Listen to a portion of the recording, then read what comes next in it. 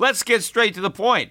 You want to grow your portfolio to deal with the rising cost of inflation, to pay off your debt or your mortgage, pretty much anything standing in the way of you and financial freedom, right? Well, with Yahoo Finance, you can get access to the news, data, and tools that you need in order to help you reach that financial freedom. And when it comes to your financial future, you think you've done it all. You've saved, you've researched, you've invested all that you can. And now you need to take those investments to the next level by using what every financial great uses. Yahoo Finance. For more than 25 years, Yahoo Finance has been the brand behind every great investor. They're the #1 finance destination, producing a holistic look at the financial news cycle, including breaking news, original perspectives, analyst ratings, independent research, customizable charts, and so much more. For comprehensive financial news and analysis, visit the brand behind every great investor, yahoofinance.com, the #1 financial destination. That's yahoofinance.com.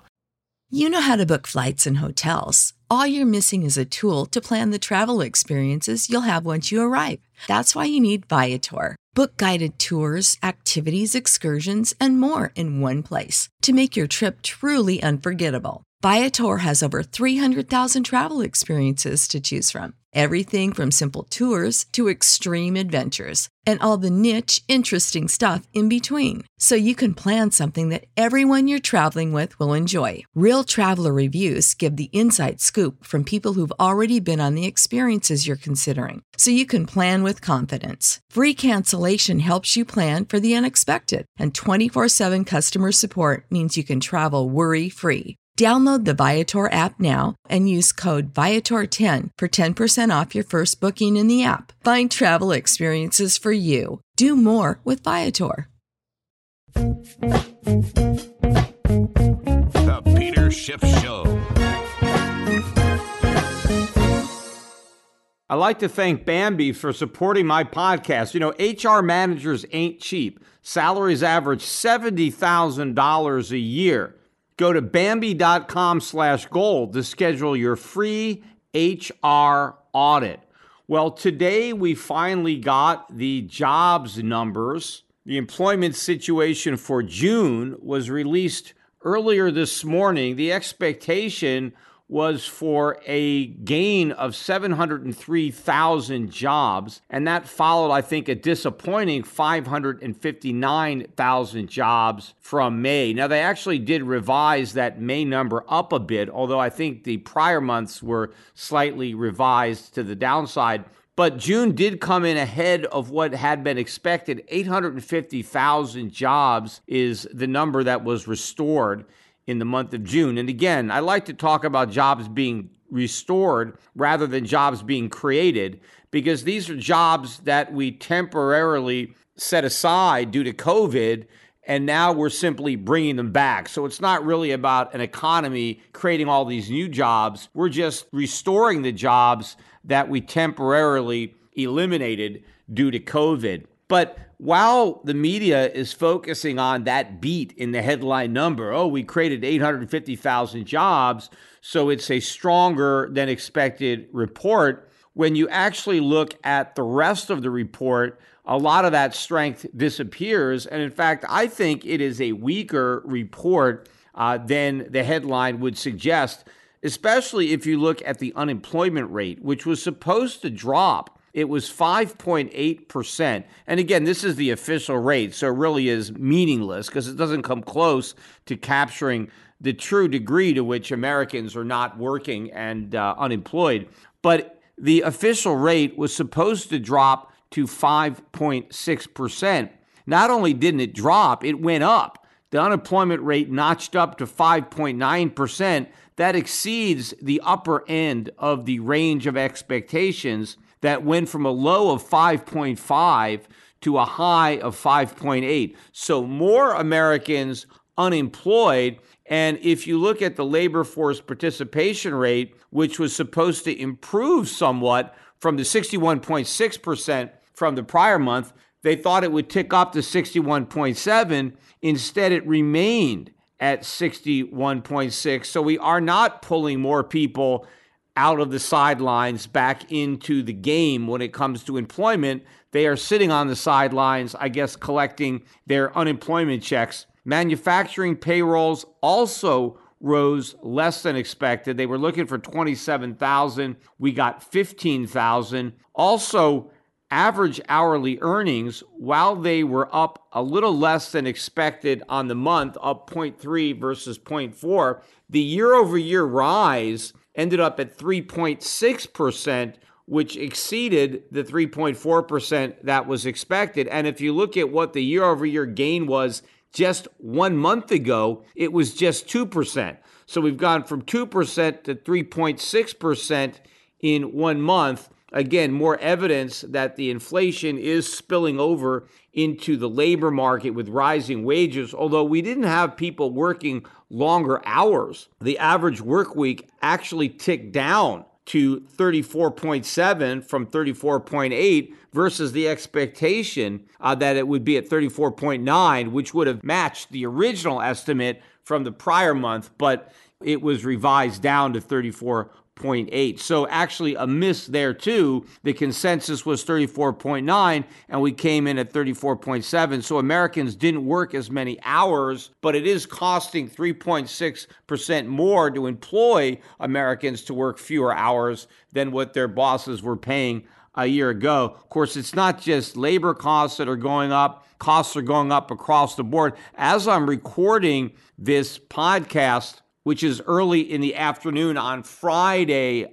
East Coast time, oil is trading at about $75 a barrel. We actually got above 76 yesterday. That was less than $1 from a new 7-year high in the price of oil. And I've been talking about the upward momentum in the oil price on this podcast.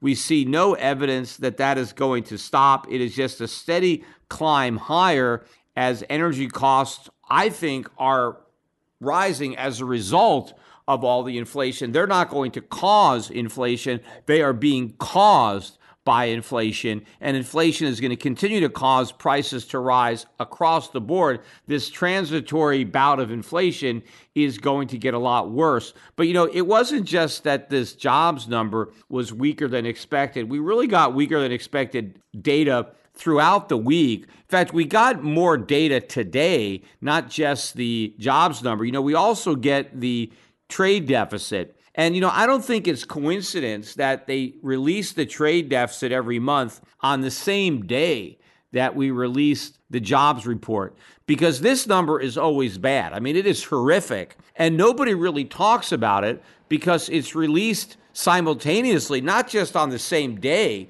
but at the exact same time as the job numbers. And so everybody focuses on the jobs numbers because that's what everybody is anticipating and keying off of. And because everybody is paying so much attention to the job numbers, nobody pays any attention to the trade numbers, and that's exactly what the government wants. They don't want anybody looking at these trade numbers because the trade numbers tell the truth about how bad the U.S. economy is, how malinvested and misallocated our resources are, that we are hemorrhaging all of this red ink.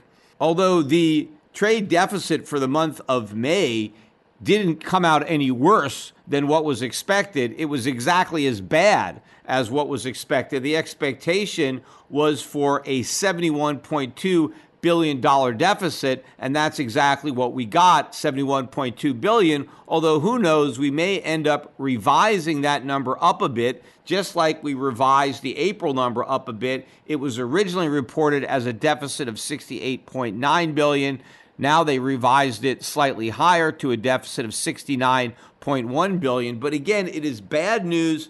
These huge deficits result from the fact that we're printing a lot of money, but we're not manufacturing a lot of goods. So in order to buy goods with all this printed money, we end up buying the goods that are produced abroad, and the result is a big trade deficit that ultimately is going to put a lot of downward pressure on the dollar and therefore upward pressure on prices. Other data that came out earlier in the week, yesterday and Wednesday, we got construction spending. That was a disappointment. They were looking for a gain of 0.5, which would have followed the 0.2% increase from April. We revised April down to up just 0.1, and the May number was negative 0.3, so way below consensus. And in fact, the year-over-year number went from up 9.8, which was actually upwardly revised to up 11.6, and now it dropped all the way down to up just 7.5%.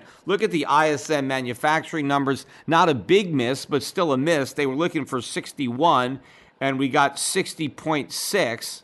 But the Chicago PMI was a much bigger miss. We had a big number last month in May, a 75.2. There was the expectation that that would come down a bit to 71. Instead, it came down further to 66.1. So more weaker than expected data, but the data that keeps coming in hotter than expected is the inflation data. If you look at all the prices paid components that are within these reports, they are all hitting some of the highest levels they've been, even if you go all the way back to the 1970s. Now, they haven't really broken through those levels, but we've basically matched those levels where we've seen major peaks in price pressures. Although the difference is, at this point, to me, there seems to be no evidence that we've reached a peak.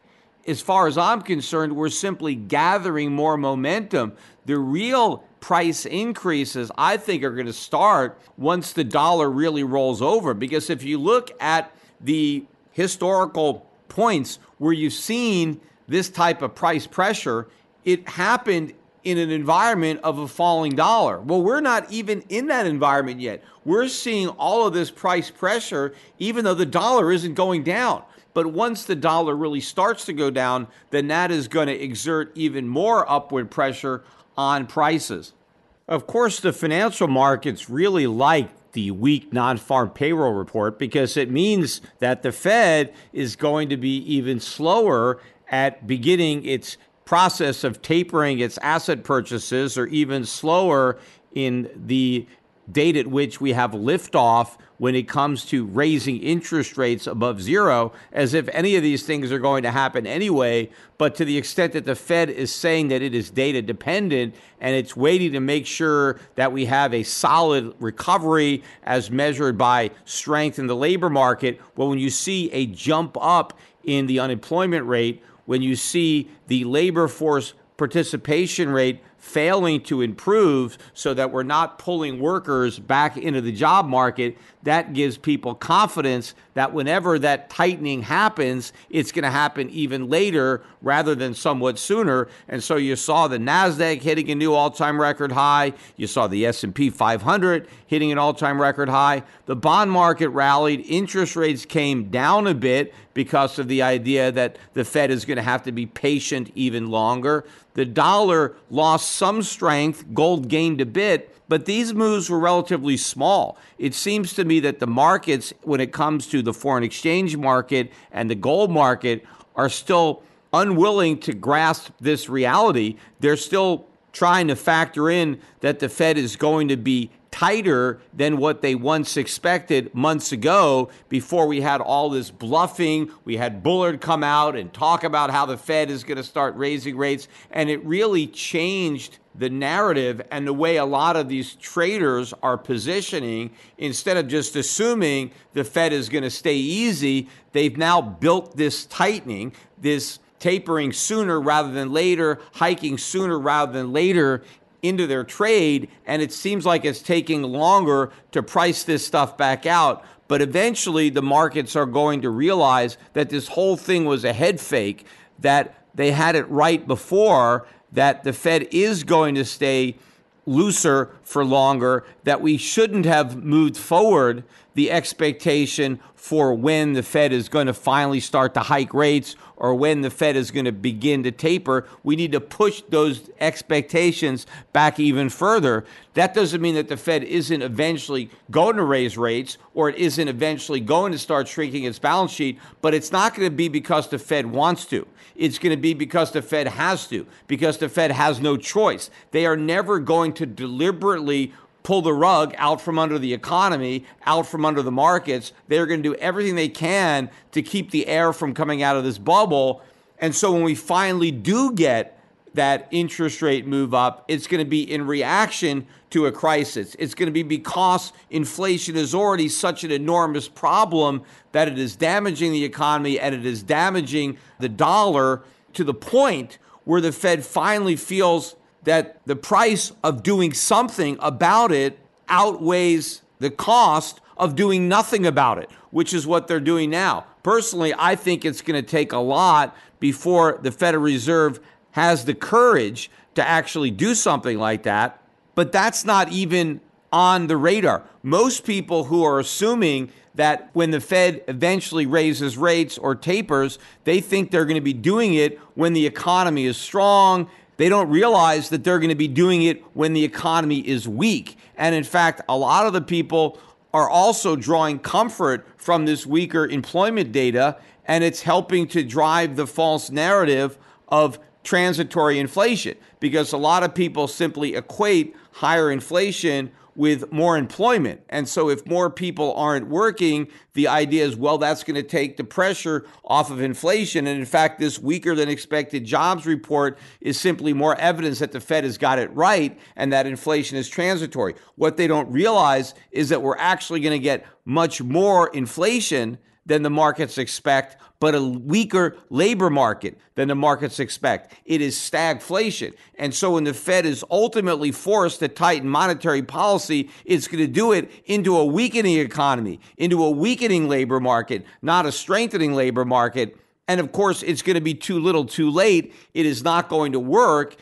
The only way it would work is if the degree to which the Fed tightened was something akin to what Paul Volcker did. The problem is we can't even come close to affording even a fraction of what Volcker did because of the enormity of the debt as compared to what the debt was back then. And more important, not just how much we owe, but the short maturities of what we owe. Because back in the 1970s, early 1980s, most of this government debt was financed 20 to 30 years. And so even though Volcker was jacking up interest rates, it affected the cost of what the government was borrowing at the time, not the cost of what they had already borrowed in the past. But if the Federal Reserve has to get medieval on inflation and really jack up interest rates, not only is that going to impact the cost of financing the current deficits, but it's going to impact the cost of refinancing all the prior deficits as all that short-term paper matures.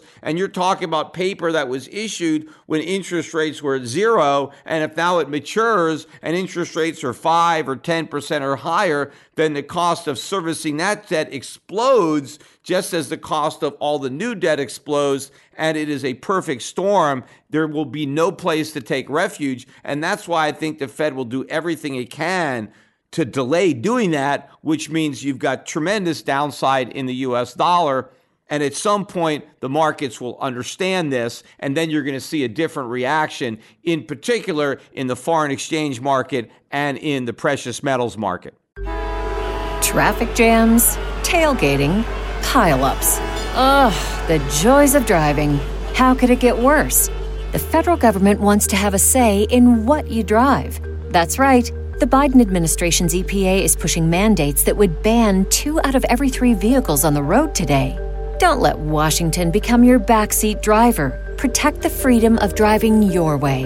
Visit EnergyCitizens.org. Paid for by the American Petroleum Institute. When you need mealtime inspiration, it's worth shopping Kroger, where you'll find over 30,000 mouth-watering choices that excite your inner foodie. And no matter what tasty choice you make, you'll enjoy our everyday low prices, plus extra ways to save, like digital coupons worth over $600 each week. You can also save up to $1 off per gallon at the pump with fuel points. More savings and more inspiring flavors make shopping Kroger worth it every time. Kroger, fresh for everyone. Fuel restrictions apply. When you're running a business, it's the HR issues that can kill you. They're like little landmines, and you step on one and you blow up the whole company. You know, wrongful termination suits, discrimination, sexual harassment, minimum wage, overtime. There's all sorts of labor regulations, and those HR managers' salaries ain't cheap. An average of $70,000 a year. That's where Bambee comes in, spelled B-A-M-B-E-E. It was created specifically for small businesses. Now you can get a dedicated HR manager that'll craft your HR policy and maintain your compliance, all for just $99 a month. With Bambee, you can change HR from your biggest liability to one of your biggest strengths. You get a dedicated HR manager who is available by phone, email, or real-time chat. For everything from onboarding to terminations, they'll customize your policies to fit your business, and they'll help you manage your employees day to day, all for just $99 a month. And it's month to month. There's no hidden fees, and you can cancel anytime. Just go to Bambee.com/gold right now to schedule your free HR audit. That's Bambee, spelled BAM to the BEE.com/gold.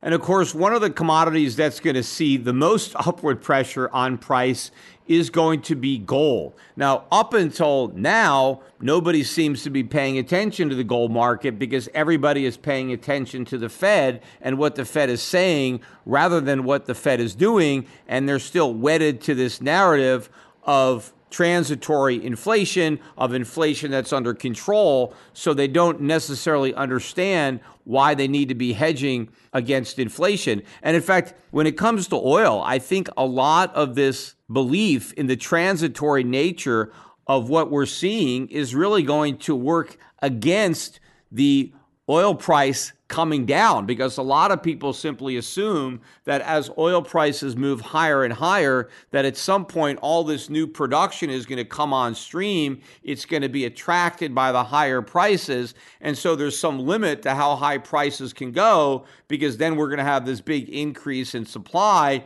because all this drilling is going to return to the market. But remember, if everybody is convinced that what we're seeing in oil is transitory and that these price gains aren't going to stick, well, then nobody is going to be willing to finance the cost of drilling, because the drillers need money. Investors aren't going to put up the money if they don't expect these high prices to persist. If everybody believes that the price is going to roll over and fall, they don't want to get burned again the way they got burned the last time. Investors lost a lot of money when oil prices were over $100 a barrel back in 2012 and 13 and 14. They put a lot of money into fracking, and then the price collapsed and the losses were horrific. People are very gun shy, to the extent that they even have the capital to risk, about risking it again, given how badly they got burned before. And in fact, the banks don't want to lend into the energy sector, given how much money they've already lost on oil loans gone bad. They're not going to do it. They don't even have the savings. Most of whatever the banks have is going to the government, going to the mortgage market, going to finance consumption, credit cards, autos, stuff like that. There is no credit available to go to the energy sector, nor do the banks want to take the risks of lending to the energy sector. And by the way, not only are oil prices going up, but the cost of drilling is also going to go up. Inflation is driving up costs all across the board. So all these people who are simply expecting the increase in supply to take care of the problem of higher oil prices are completely wrong. And also, you've got to look at the environmental concerns, the fact that we now have an administration that is very anti-oil and gas and is going to further increase the cost of exploring and drilling. So we've got a long way to go up in the price of gasoline. I'm looking at prices now for just a basic unleaded, I think is like $3.10 or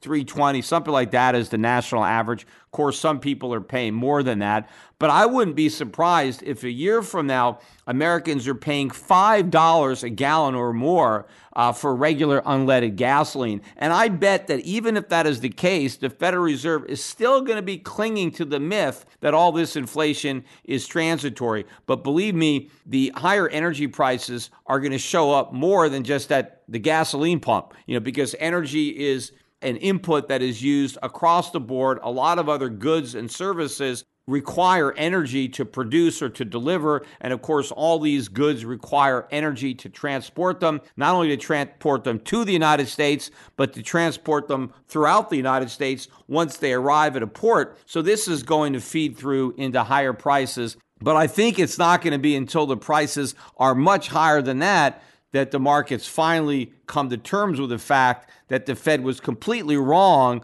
on its belief that inflation was transitory. And what is actually transitory is the Fed's reputation, which will be shattered once it's proven that the Fed has no idea what's happening with inflation. Either that or they're just deliberately lying about what's happening with inflation. They will have no more credibility when it comes to monetary policy. And once they've lost their credibility, then they have no more ability to really conduct monetary policy, and the dollar falls through the floor. You know, one of the factors that a lot of people have been asking me to comment on have to do with these new changes to the rules for gold that are contained within this Basel III agreement in Europe, which really, I think, kicked in on Monday. I don't know if it's fully kicked in yet, but just started. And the significance of the new rules, at least when it comes to gold that is held on the balance sheets of banks, is that gold in physical form that you have possession of is going to move up from a tier 3 asset to a tier 1 asset. Now, tier 1 is the highest quality of assets that banks can have as part of their capital. And the tier 1 assets, there is no haircut that the banks are required to take on the value of that capital. What a haircut is when it comes to accounting is that you have to reduce the value of a particular asset that you're carrying on your books due to volatility or liquidity or the fact that you could have an asset and the price can drop. And so you have to take some type of reduction in its value to the point that you want to account that as part of your bank capital. And so now, if banks have gold, they're not going to have to reduce the value of that gold. They can carry it on their books at its true market value without the haircut. This only applies, though, to gold that is held in allocated form. So the bank has to have the actual bars or coins in its possession, or it has to have it stored, allocated with a third party, but the gold can't be commingled. It has to actually be in a separate vault or in a place in a vault where the particular coins that they own or bars, those serial numbers are known and they are specific to that financial institution. So what that means is if a bank owns gold through some derivative instrument, or if they own their gold through an unallocated pooled environment, that gold is still a tier 3 asset, not a tier 1 asset, subject to the haircut or other requirements. So the question is this going to impact the price of gold? Are a lot of banks going to now start moving their gold from unallocated to allocated? And will this push the price of gold up? Now, first of all, what just happened with Basel III is not new. So it's not like the banks didn't know this was coming. So my feeling is any changes to their allocation that may have resulted from this change in accounting, I think banks have already prepared for that. And so I don't think there's going to be any major adjustments to the price of gold right now based on this change. But I do believe it will have a positive impact on gold in the future as more and more banks start to feel that inflation is a real threat and they look for other ways to hedge that on their balance sheets. I mean, right now they're content to hold bonds or government bonds that are also tier 1 assets. Yeah, they don't really pay a lot of yield, but if you compare it to the cost of storing the gold now, because if you want to have physical gold and you want to actually store it on an allocated basis, there is a cost to doing that. There's a cost to fabricating the bars and coins. There's a cost to transporting them. There's a cost of storing them. So all of that has to be weighed against the cost of maybe a negative yield on a sovereign bond that also doesn't have a haircut attached to it. But as banks really start to appreciate the degree to which inflation is not transitory and how the value of their paper assets are going to erode substantially over time, then more and more banks are going to look for an inflation hedge. And the fact that they don't have to haircut the value of their gold will make gold look more attractive as an asset for banks to hold on their balance sheets. So I do believe that in the future, not necessarily right now, but maybe 6 months from now, a year from now, as the perception changes from transitory inflation to permanent inflation that's getting worse, now you have a greater incentive for these banks to buy gold, and the government now has made it easier for the banks to own gold. And at that point, I think the benefits of actually having the physical allocated gold may outweigh the cost savings of having the derivative contracts or non-allocated metal where it's going to be a tier 3 asset. So this could put more upward pressure or a premium for having actual physical gold rather than these alternative ways that people own gold. Also, I want to call everybody's attention to a new YouTube video that was just posted on my YouTube channel. And by the way, if you're not yet a subscriber to my YouTube channel, make sure and subscribe, and encourage your friends to subscribe as well, and to tell their friends to subscribe. This particular video is the second Peter Schiff was right video. Somebody came out with this one as a CNBC edition. It was a follow-up to the original Peter Schiff was right video. That particular video featured almost exclusively clips of my interviews from Fox News. There was one, I think, CNBC interview in there, but everything else was from Fox News. They actually were taken from these Saturday business programs that were on. There's a 2-hour time block, and there were 4 different half-hour shows. And I was frequently invited to be a guest on those shows to kind of be the token bear, to balance out all the other bulls, and everybody would make fun of me. And because of that, and because how many people made fun of me, it was great footage for the ultimate Peter Schiff was right video. So that video really showed a disproportionate amount of clips from Fox News, which I believe maybe pissed off some of the producers on Fox News, which is why I'm no longer invited on those programs. I haven't been on in years. In fact, I think now they just have 1 2-hour live show on Saturdays hosted by Neil Cavuto. I'm not really sure, but they stopped inviting me on years and years ago. And maybe it had something to do with the fact that they were pissed off at me for this Peter Schiff was right video that really concentrated on Fox News and a lot of their guests and hosts. And of course, I had nothing to do with the production of that video. It was made by a fan, and that person selected those clips. But then another fan decided that CNBC needed to be more heavily scrutinized, and so he put together, or she, I really have no idea who did it, another video, Peter Schiff was right, the CNBC edition. And we've never actually posted that one to my channel. You know, I did get around to a couple years ago posting a version of the original Peter Schiff was right, because the actual original Peter Schiff was right that had millions of views, the guy who put that up eventually took it down. I have no idea why he decided to take it down from YouTube, but he did. So I put one up on my channel just so it would still be there. And the reason that we decided to put this one up is I have been pretty critical of CNBC recently. I mean, they haven't had me on any of their programs in years. At least Fox News still has me on. I mean, maybe they don't have me on those shows, but I've been going on Tucker Carlson now for a while. I've done Fox Business with Liz Klayman, with Charles Payne. So I am still, invited. I'm persona non grata over at CNBC. But the real reason I wanted to highlight these old interviews from CNBC is to just show how close we could be to a major crisis.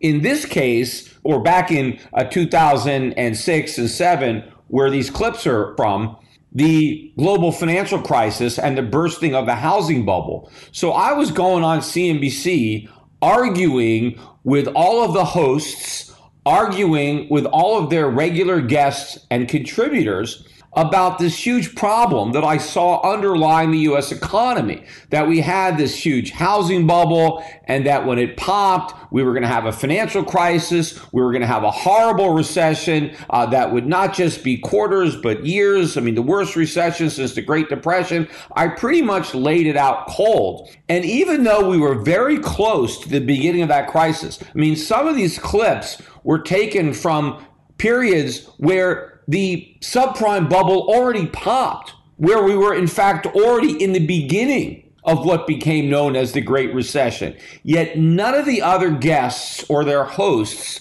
could see there was a problem. I mean, even with subprime rearing its ugly head, they were still very dismissive of the threat that it represented, not only to the subprime market, but to the mortgage market, to the overall economy. I mean, there's this one guest, Diana Swonk, who is an economist by profession, right? She is a senior economist. She was with Mesereau back then. She's with Grant Thornton now. But I think it's particularly funny because I was talking about a lot of the structural problems in the economy, the lack of competitiveness of U.S. companies. And Diana Swonk interrupted me to ask me if I'd ever been to Detroit and have I taken a tour of a GM plant. She was talking about how wonderful GM was, how she's friendly with management. They're doing a great job and it's fantastic. And she doesn't know where I'm coming from with my criticism.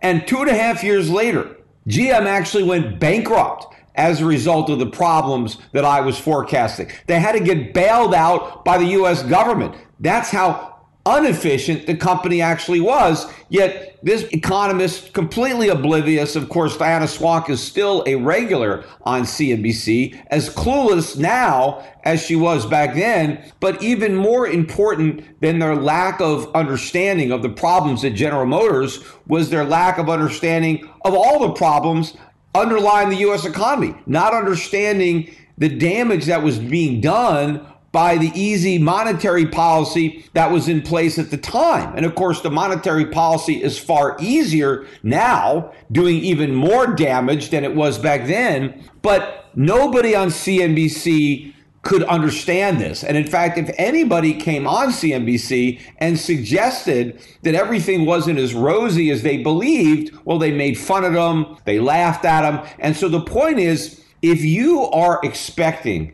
any of these so-called experts who are regulars on financial networks like CNBC to warn you of an impending crisis, it is never going to happen. That is impossible. They do not understand the problems that underlie the economy. They don't understand the damage that is being done by Fed policy. In fact, these guys believe everything the Fed says. So when Ben Bernanke was out there coming on CNBC in 2005, 2006, 2007, telling everybody nothing to worry about, everything is great, subprime is contained, they believed him. And they laughed at people like me who said that the Fed was wrong. In fact, at this point, they don't even have people like me on. So there's nobody left to laugh at. You know, there are a lot of people, I noticed in the comments section, people are looking forward to another Peter Schiff was right video that it'll be even better than the last couple, but that's not going to happen because we don't have the footage. What made these Peter Schiff was right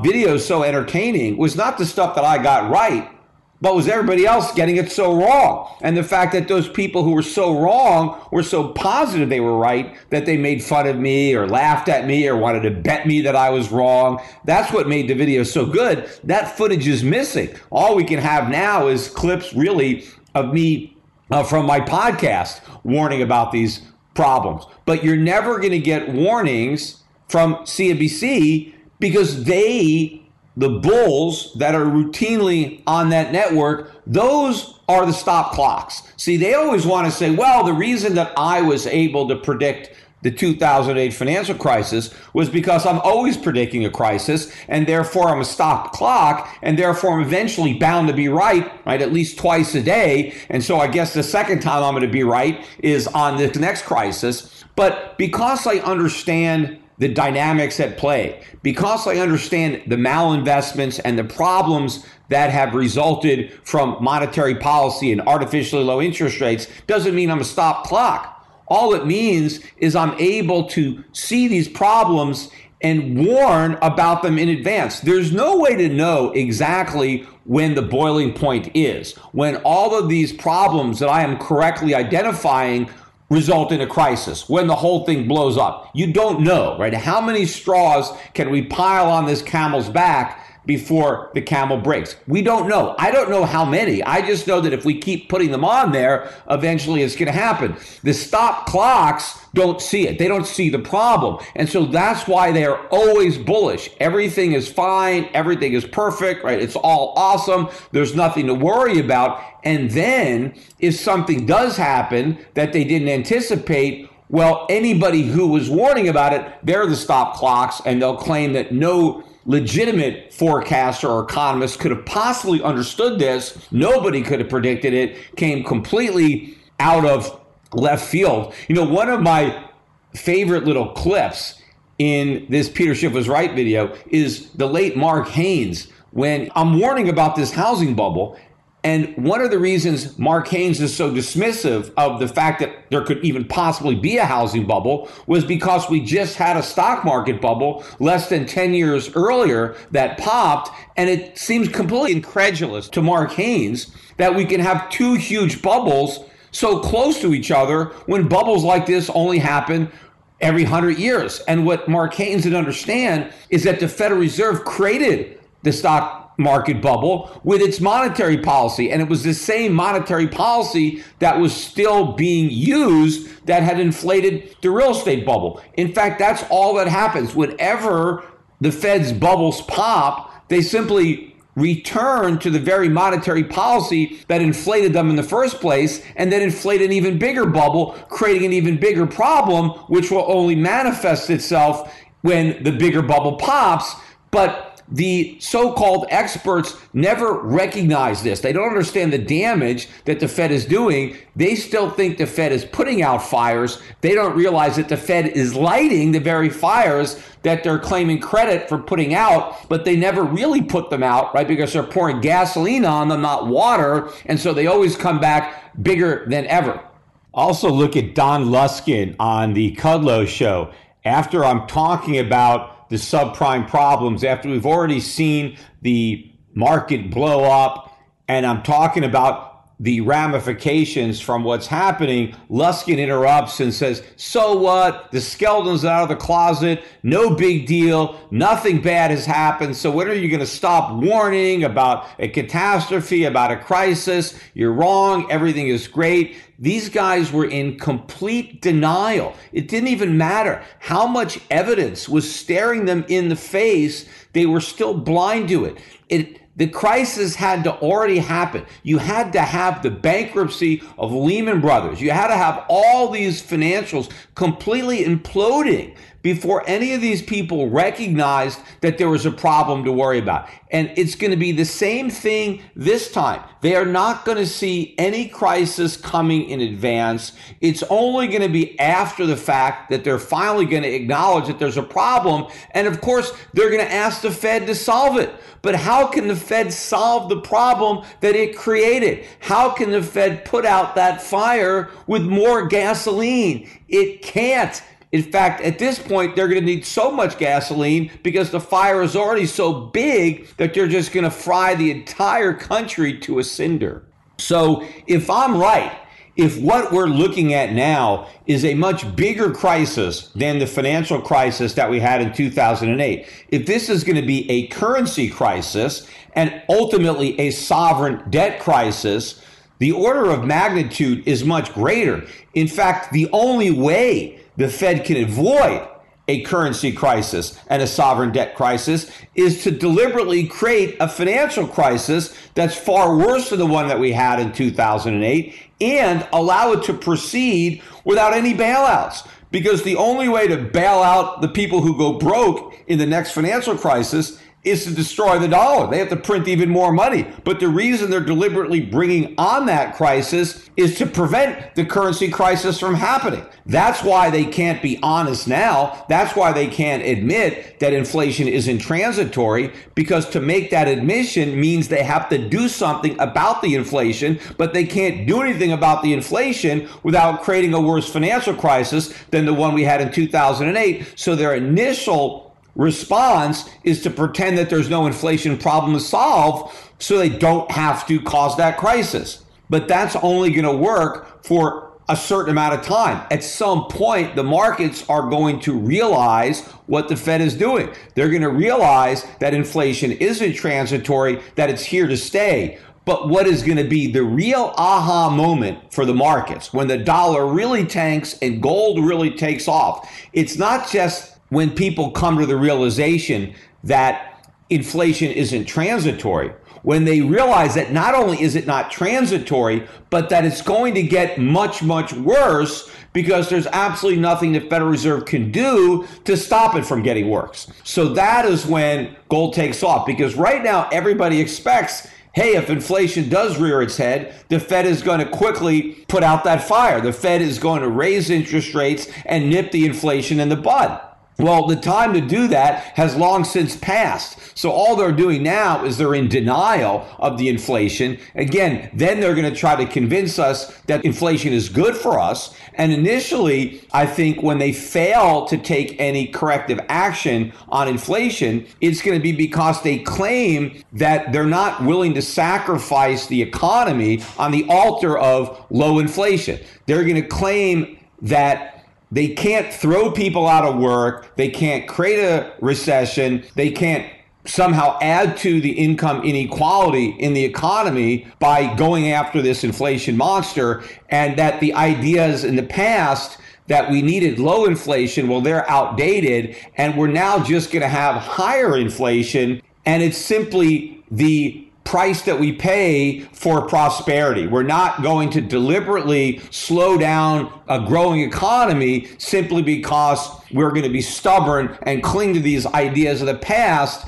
that inflation needs to be 2%. What's wrong with 4% or 5%? It's not worth the cost of fighting it, and somehow they'll claim that the problem will take care of itself. It's never going to take care of itself. You have to take care of yourself by insulating yourself from this inflation tax. Now, I think at some point when the dollar's weakness becomes so pronounced, when we are at the point of a complete breakdown in the U.S. economy due to massive inflation and a loss of confidence in the U.S. dollar, in the Federal Reserve, in this whole monetary system, that is going to be the moment where the Fed finally has to decide between these two very unpleasant alternatives. It's either going to do something to prevent hyperinflation from coming into existence and doing the one thing that it has resisted doing for so long, and that's acting responsibly, allowing interest rates to soar, shrinking the money supply, and allowing the whole thing to come collapsing down, or because they lack the guts, even at that point in time, to do the right thing, they just continue to print money, ignore that, and the dollar just implodes and goes the way of the Reichsmark or the Zimbabwe dollar or the Argentine peso. But either way, the dollar's going way down. The only question is how low and how fast.